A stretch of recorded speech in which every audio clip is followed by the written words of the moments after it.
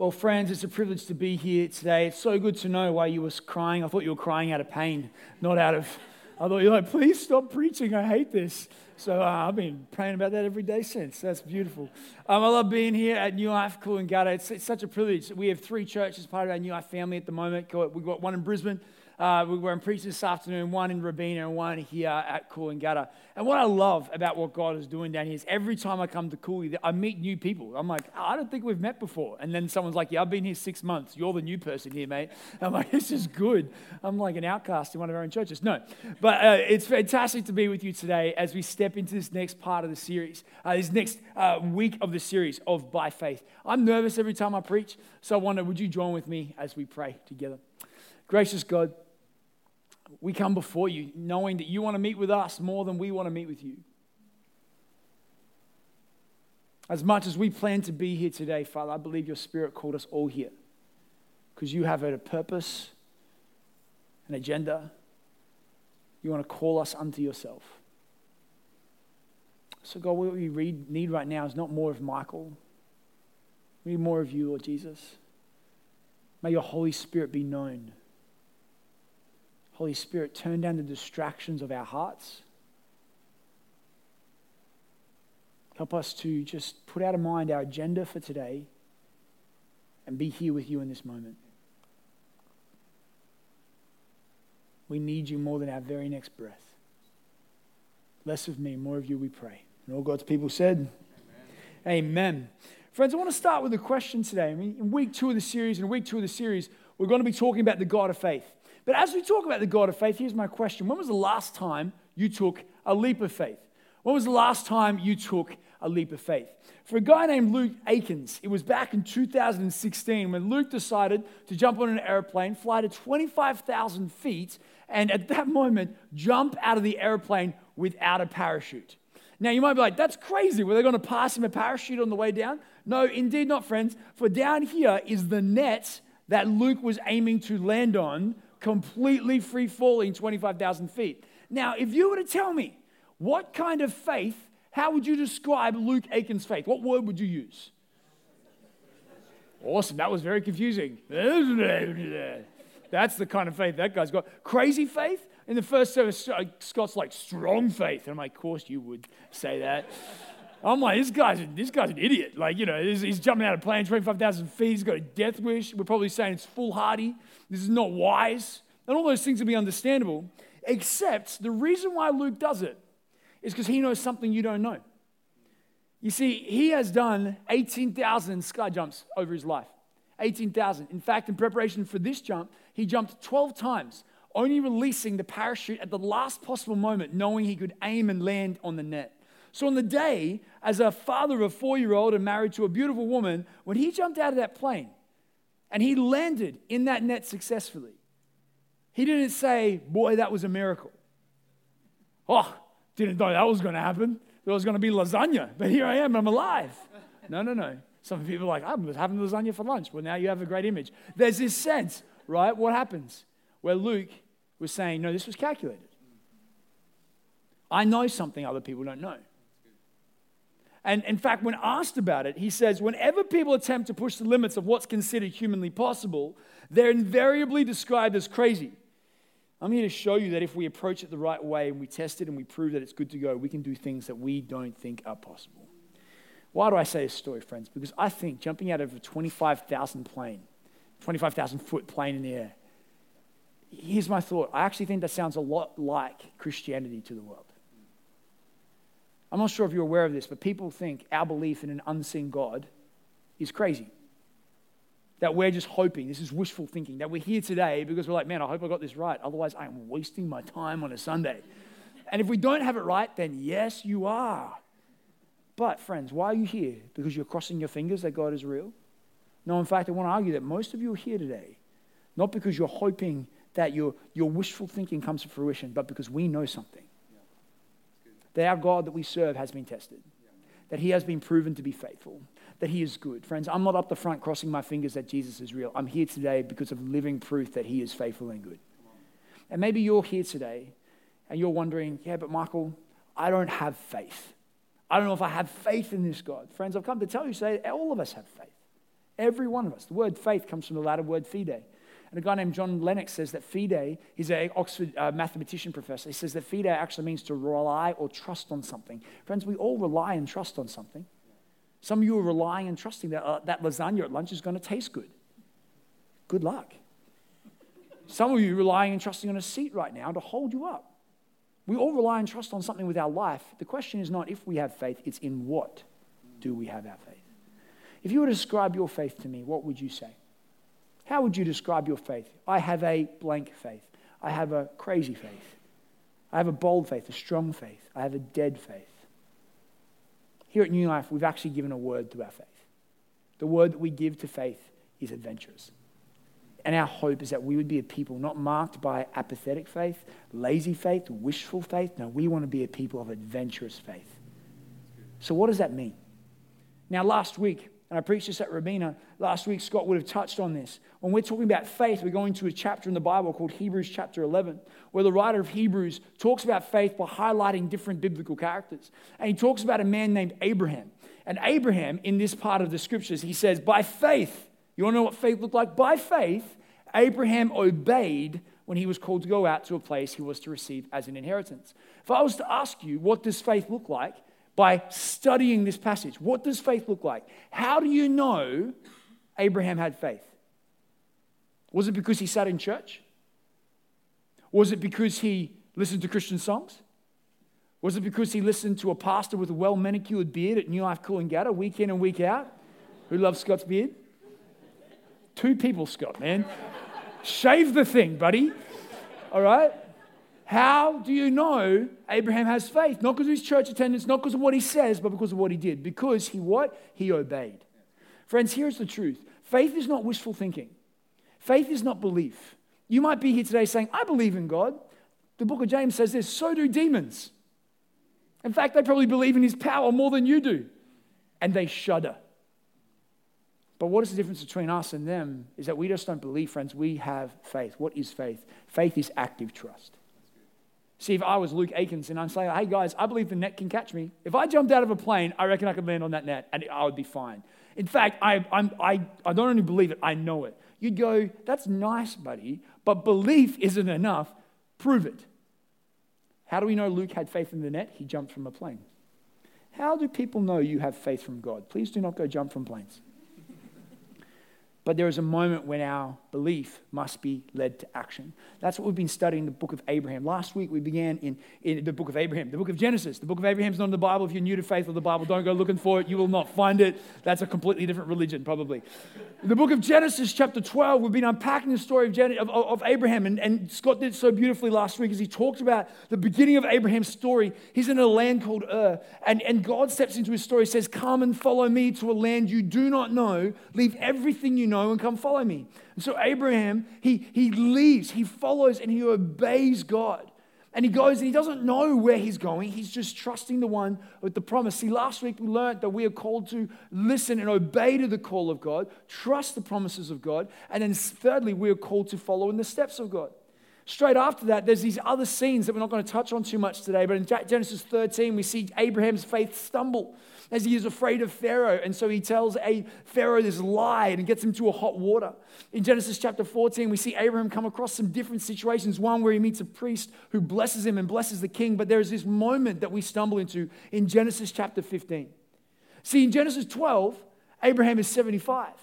And God rocks up to Abraham and says, I'm going to give you nations. You're going to be a father. Now, Abraham did biology in grade 9. He knows how the reproductive system works. And for a 75-year-old to have the energy, number one, to even try to become a father, let alone be successful, that's a big call. Some of you are like 75 today, and you're like, hey, hang on a second, buddy. Or about to. There's this sense, right, where he's like, this isn't right. Now, this is a couple of years later in Genesis chapter 15. There's a different moment that we step into here where Abraham and Sarai, he's known as Abram and Sarai in this moment, they do not yet have children. It's been years. The promise of God has not yet come to fruition. And Abram is wondering what's going on. God rocks up into Abram's story and he says this, Abram, do not be afraid, Abram. I am your shield, your very great reward. God rocks up in the middle of Abram alone in the wilderness with his family. He's walking around trying to work out what's happening. And he says, Abram, hey, listen, I know you're afraid, but here's what I want. Do not be afraid. It's the first time in the Bible God gives this command. It's repeated throughout the Old Testament. One of the most frequent things God says to humanity is this: do not be afraid. And you just say, well, God, why do I not have to be afraid? And he says, because I am your shield, and I will give you a very great reward. This sounds so lovely. But it sounds a lot nice. If I was Abram, I'd be like, oh, God's my shield. He's going to be my reward. This is awesome. But in reality, it doesn't feel like that, does it? When you're in the wilderness and what you're believing God for hasn't come about yet, when you're in that moment of financial pressure and you're like, I don't know how this is going to play out. When you're sitting in your life and the relationship breakdown, or that promise of a relationship, or your health, or someone's health is all falling apart, and you rock up to church and you're like, hey, I'm not doing too good, and someone comes along and says, just have faith. And you're like, thank you very much. Boy, that's not going to put food on my table, is it, mate? That's kind of like this is kind of like how I feel about what God's saying to Abram right now. He's like, I'm going to be your reward. And Abram's like, where's my kid? That's nice, God, but it's just words. And I think there's a really honest reaction we need to have here, that sometimes we can get really frustrated with how God responds to our situations. Amen? And that's what happens next with Abram. We read it in the story. Abram turns around and says, Sovereign Lord. I love how Abram still fears the Lord God, even when he comes to complain. Sovereign Lord, what can you give me since I remain childless? And the one who will inherit my estate is Eliezer of Damascus. What's Abraham saying here? He's not like, oh, God, I have a question. He's saying, you know what, God? It's been years. I'm like 80, 85 now. I'm tired. I go to bed at 6. Like, I don't have time for this stuff. Where is my kid? You're not going to give me an heir. See, back in those days, it was so important to have an heir because that's what your family line continued through. And he's turning around and be like, if I don't have a kid, I'm going to lose the name that you promised to be made great, and it's going to be given to my servant, Eliezer. Where are you going to follow through on your promise, God? What's Abraham doing here? Abraham is reminding me how comforted I can be when God doesn't play out according to my plan. You know what I love about the story of Abram? Is that God doesn't reprimand him for asking him this question. God doesn't come to Abram and be like, what did you just say to me? Go to your room. And come back out when you know I'm your great reward. Does he? He doesn't. What does he say? God doesn't say anything just yet, but here's the comfort. Faith is not about having no doubts. Faith is not about never being frustrated. Faith is not about never questioning. Faith is about knowing who to go to with your doubts. Faith is about knowing who to go to with your questions. God, stuff's hard right now. What the heck are you doing? Sometimes I think we just pray too nice to God, and then we're wondering why we feel fake. It's because we are. When was the last time you just got real? God, this isn't how I thought this would play out. Where are you right now? You're my shield and great reward. Doesn't feel like it. Abraham's being real. What a great permission that is to us today.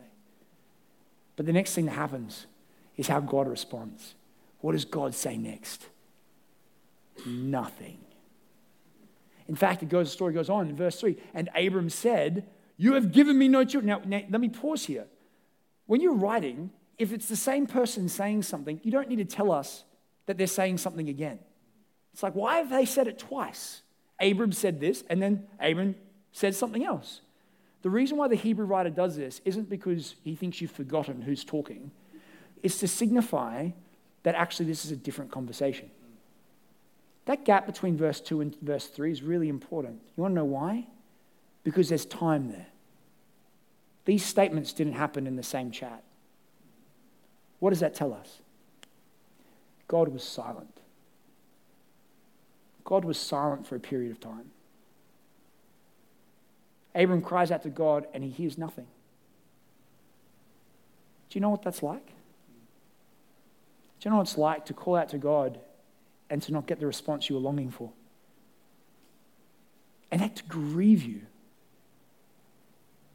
See, sometimes, friends, what you're going to find in the story of Abram is that God does something powerful in the waiting. But we don't like to wait, do we? I hate traffic. Hate it. Why? Because I want to be there now.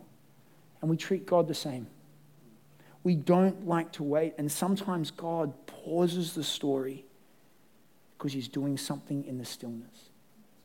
And in this moment, this is exactly what we see happen to Abram. God goes silent. God is still. What I love about this moment, it gives us permission to recognize that, friends, when you have experienced the silence of God, even the father of the faith, Abraham himself, knew what it was like to not hear God's voice in response. But here's the truth. Silence with God is not always denial, but it's usually an invitation to trust. Trust a story we cannot see. Trust a story we cannot comprehend, and trust a God who holds the pen. What God is highlighting to Abraham in the silence right now is he's going, let's see who you really trust. If I don't operate on your timing and your agenda, where do you run? Where does Abram run? He comes knocking again. Whether it's a second, a minute, an hour, days, weeks, months, years later, he comes back and he's like, and Abram said, hey God, you've given me no children. I don't know if you forgot, but I still have the same complaint. So a servant, Eliezer, he's going to be the heir of my household. What is Abram doing here? He's once again coming before God and saying, hey, speak up, God. Your servant is desperate to hear. But what I want to ask you today, where in your life are you being impatient with the timing of God? Because in this moment, God has not forgotten. And even though we do not like to wait, it's those who do learn to wait who will see the promise of God. God turns around and he responds to Abram. He says this. He says, then the word of the Lord came to him. This man, Eliezer, he will not be your heir, but a son who is your own flesh and blood will be your heir. What's God saying? He's saying, Abram, I've not forgotten. I don't have amnesia.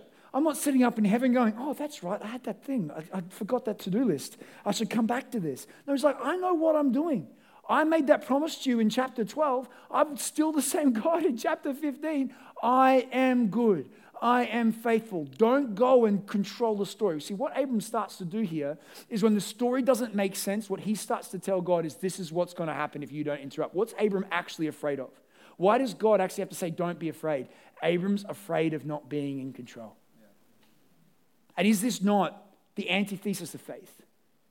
See, we have passive trust in God and active control of our own story. I'm a type A leader.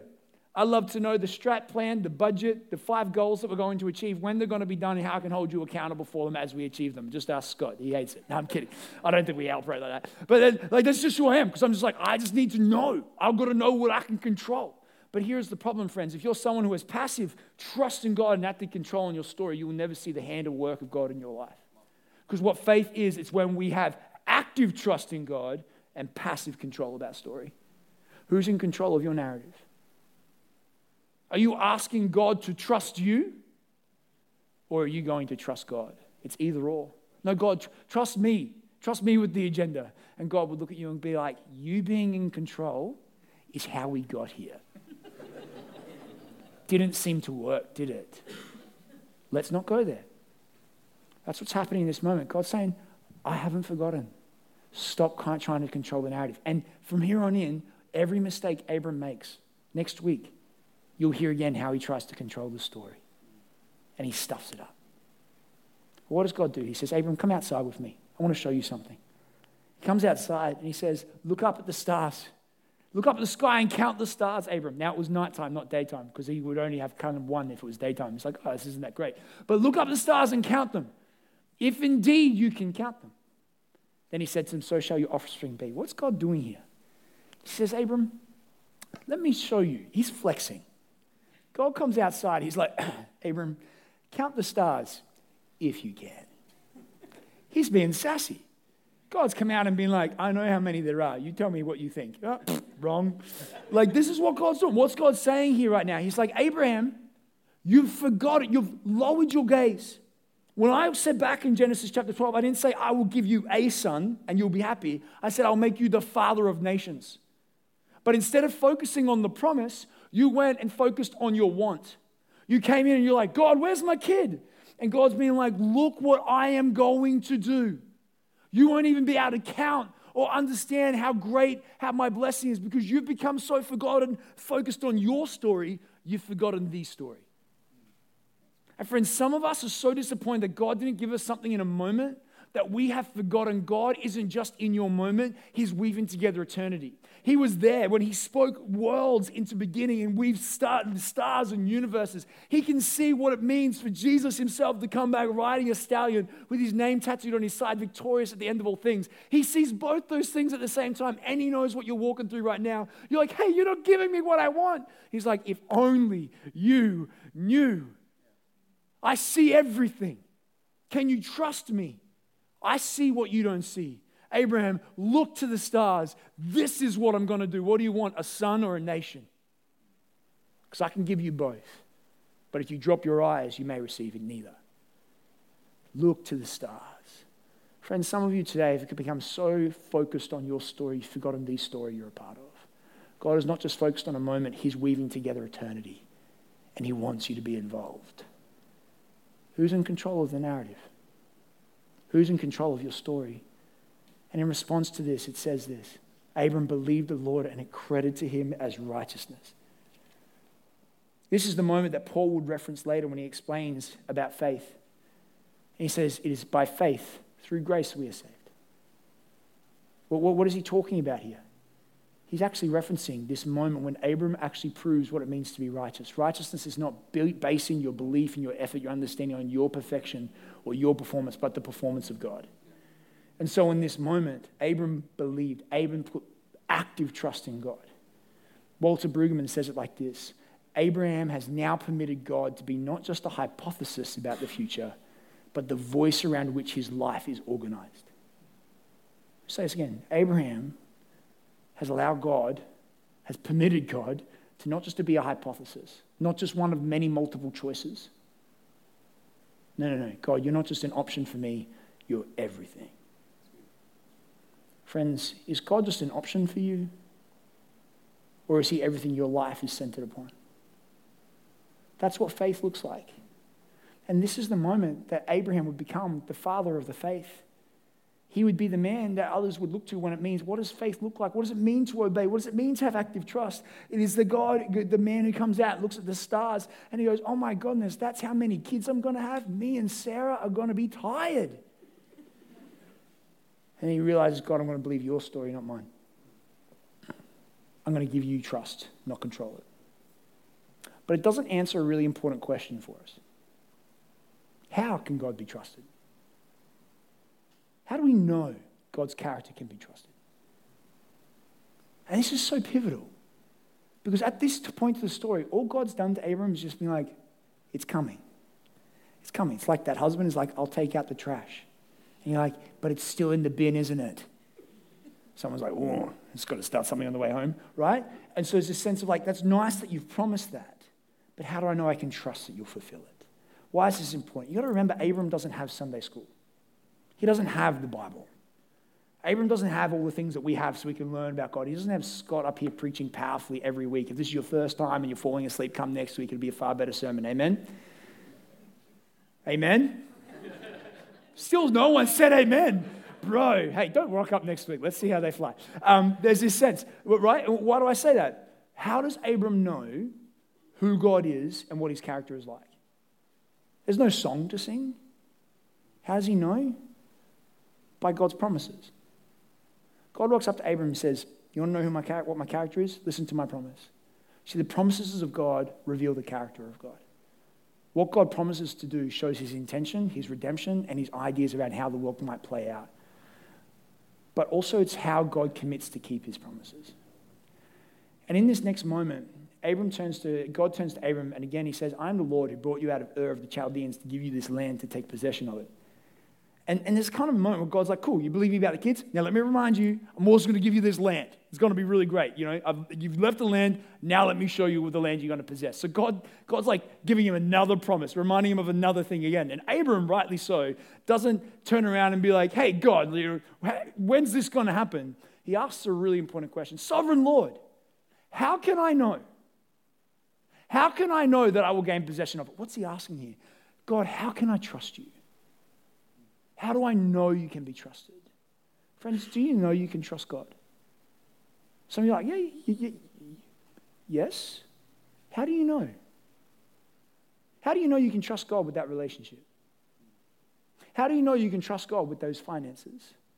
How do you know you can trust God with that spiritual correction in your life right now? How, if you're a non-Christian today or you're exploring faith, how do you know that this is more than just a nice bunch of people who sing karaoke for 20 minutes in a room and now listen to a weird guy speak on stage? How do you know you can trust God?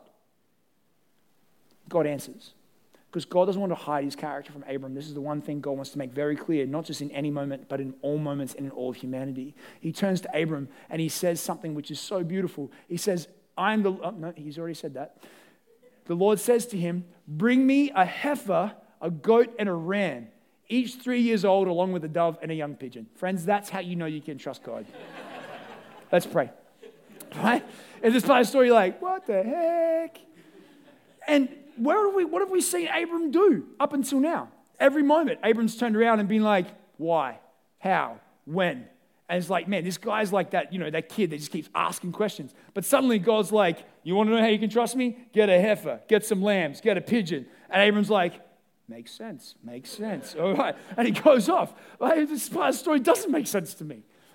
Why does Abram go immediately and bring all these things to God? Because Abram's done this before. See, what God's actually referencing here is something that's not going to make sense to us because we live in 21st century Australia at Coolangatta or somewhere around the Gold Coast. And what's going to happen next is not going to make sense to you if you're a vegan, a vegetarian, or like animals, okay? So I just want you to remember this is thousands of years ago. This church doesn't support this practice, but kind of references it, understanding the narrative of God. What is about to happen in this story is something that is an ancient ritual of promise. It's an ancient ritual of something known as a covenant.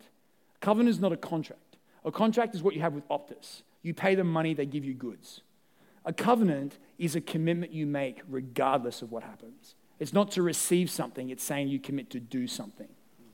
And a covenant is so important. And there were many covenants in the old days. It was how you made understanding of life. You had covenants of land rights. Someone switching land, there'd be a covenant around land understanding. Might be a covenant of marriage where a young man would receive a beautiful bride from a father. And there was a covenant around understanding these things. And there were covenantal practices that meant and demonstrated and symbolized, I promise to uphold this commitment.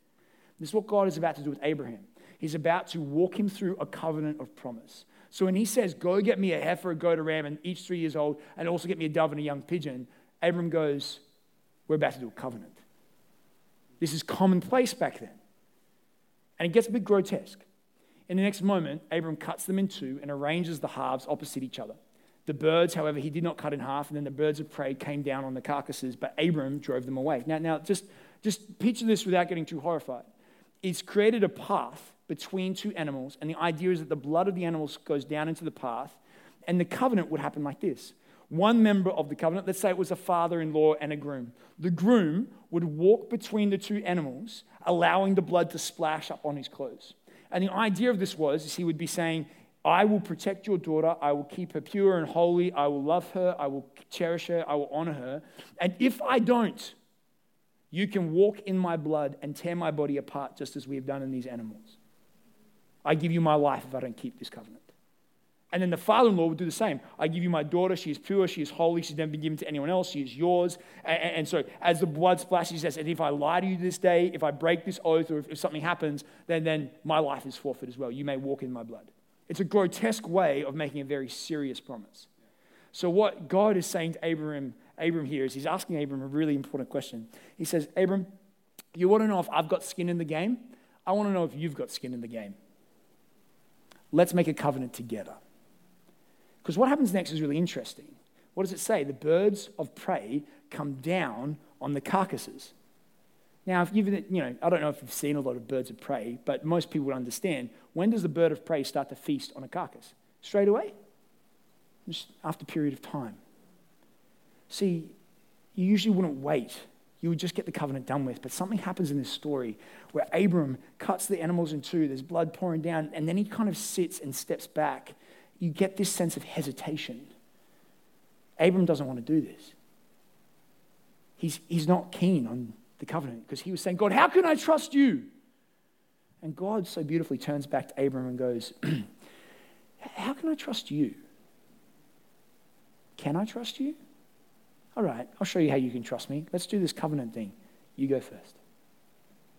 And Abram realizes that if he walks that path of blood, he won't be able to uphold his promise. Why? Because Abram knows what you and I know. We're faithless. We break promises. We stuff it up all the time. So Abram's sitting here going, God, how do I know? And God says, how do I know? And Abram goes, I can't do this.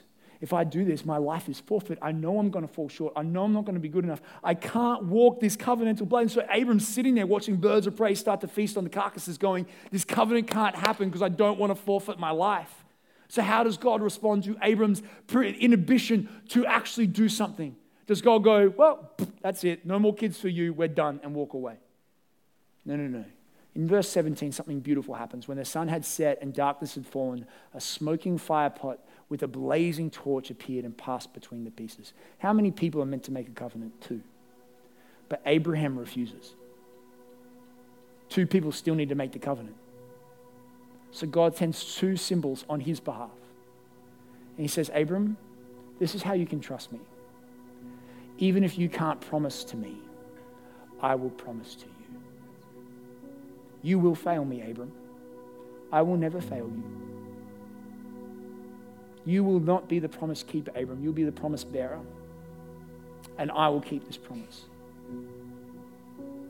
This is the character of God on display.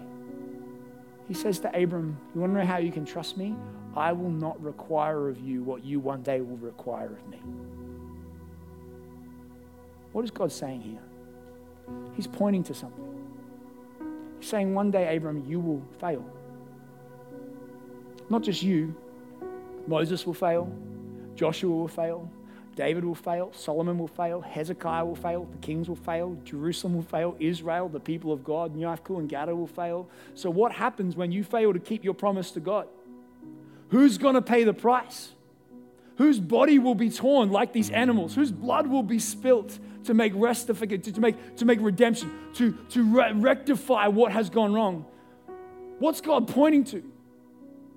He's pointing to the idea that even when we break the covenant, God is the one who pays the price.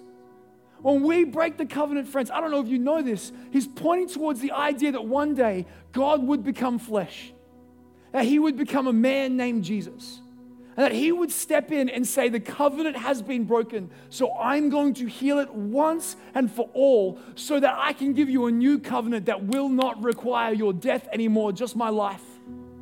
And so Jesus' body was what? It was torn.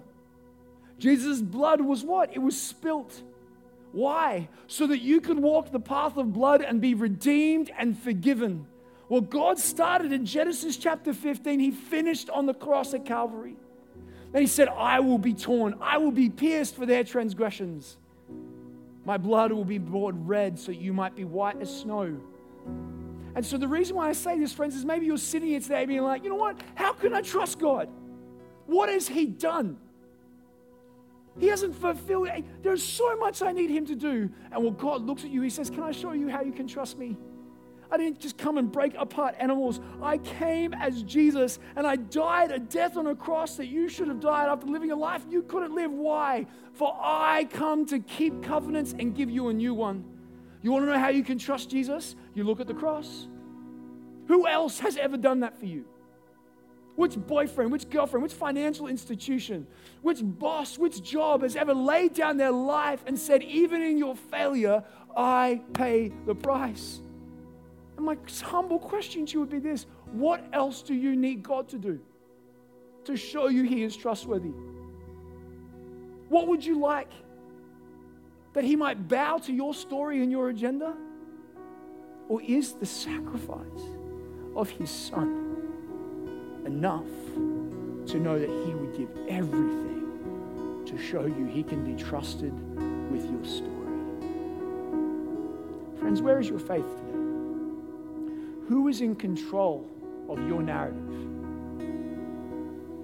The story of Abraham is my story. It's your story. It's our story. God says to you, will you place your faith in me? Will you trust me? I want to write a story in the stars. Will you come and join and be a part of it? Friends, I wonder if you would stand to your feet and close your eyes with me.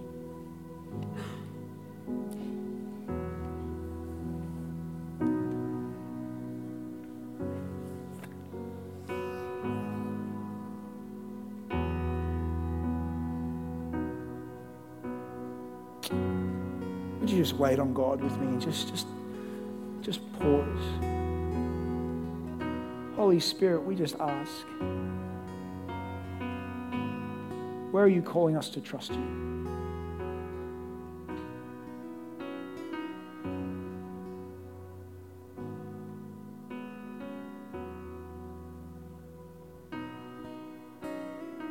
I had the same sense in the first service, and I just get the sense again that there are some people in this room who are disappointed with God.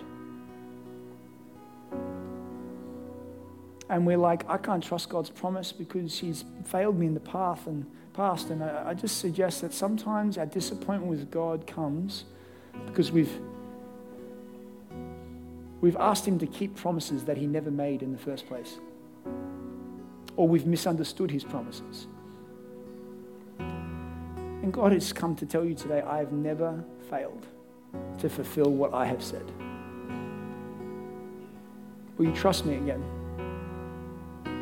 If that's you today, if you're just struggling with active faith in God and you're just struggling because there's real hurt and pain in the past or in the present, you're saying, God, teach me to trust. I just wonder if you just open your hands in front of you, just right now. Would you join me?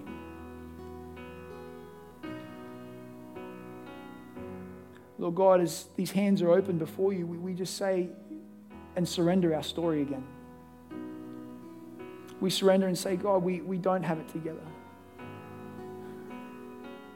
God, I've got to be honest, sometimes I'm really disappointed with you. Sometimes I'm frustrated with you. Sometimes I don't know what the heck you're doing. But that's not your fault.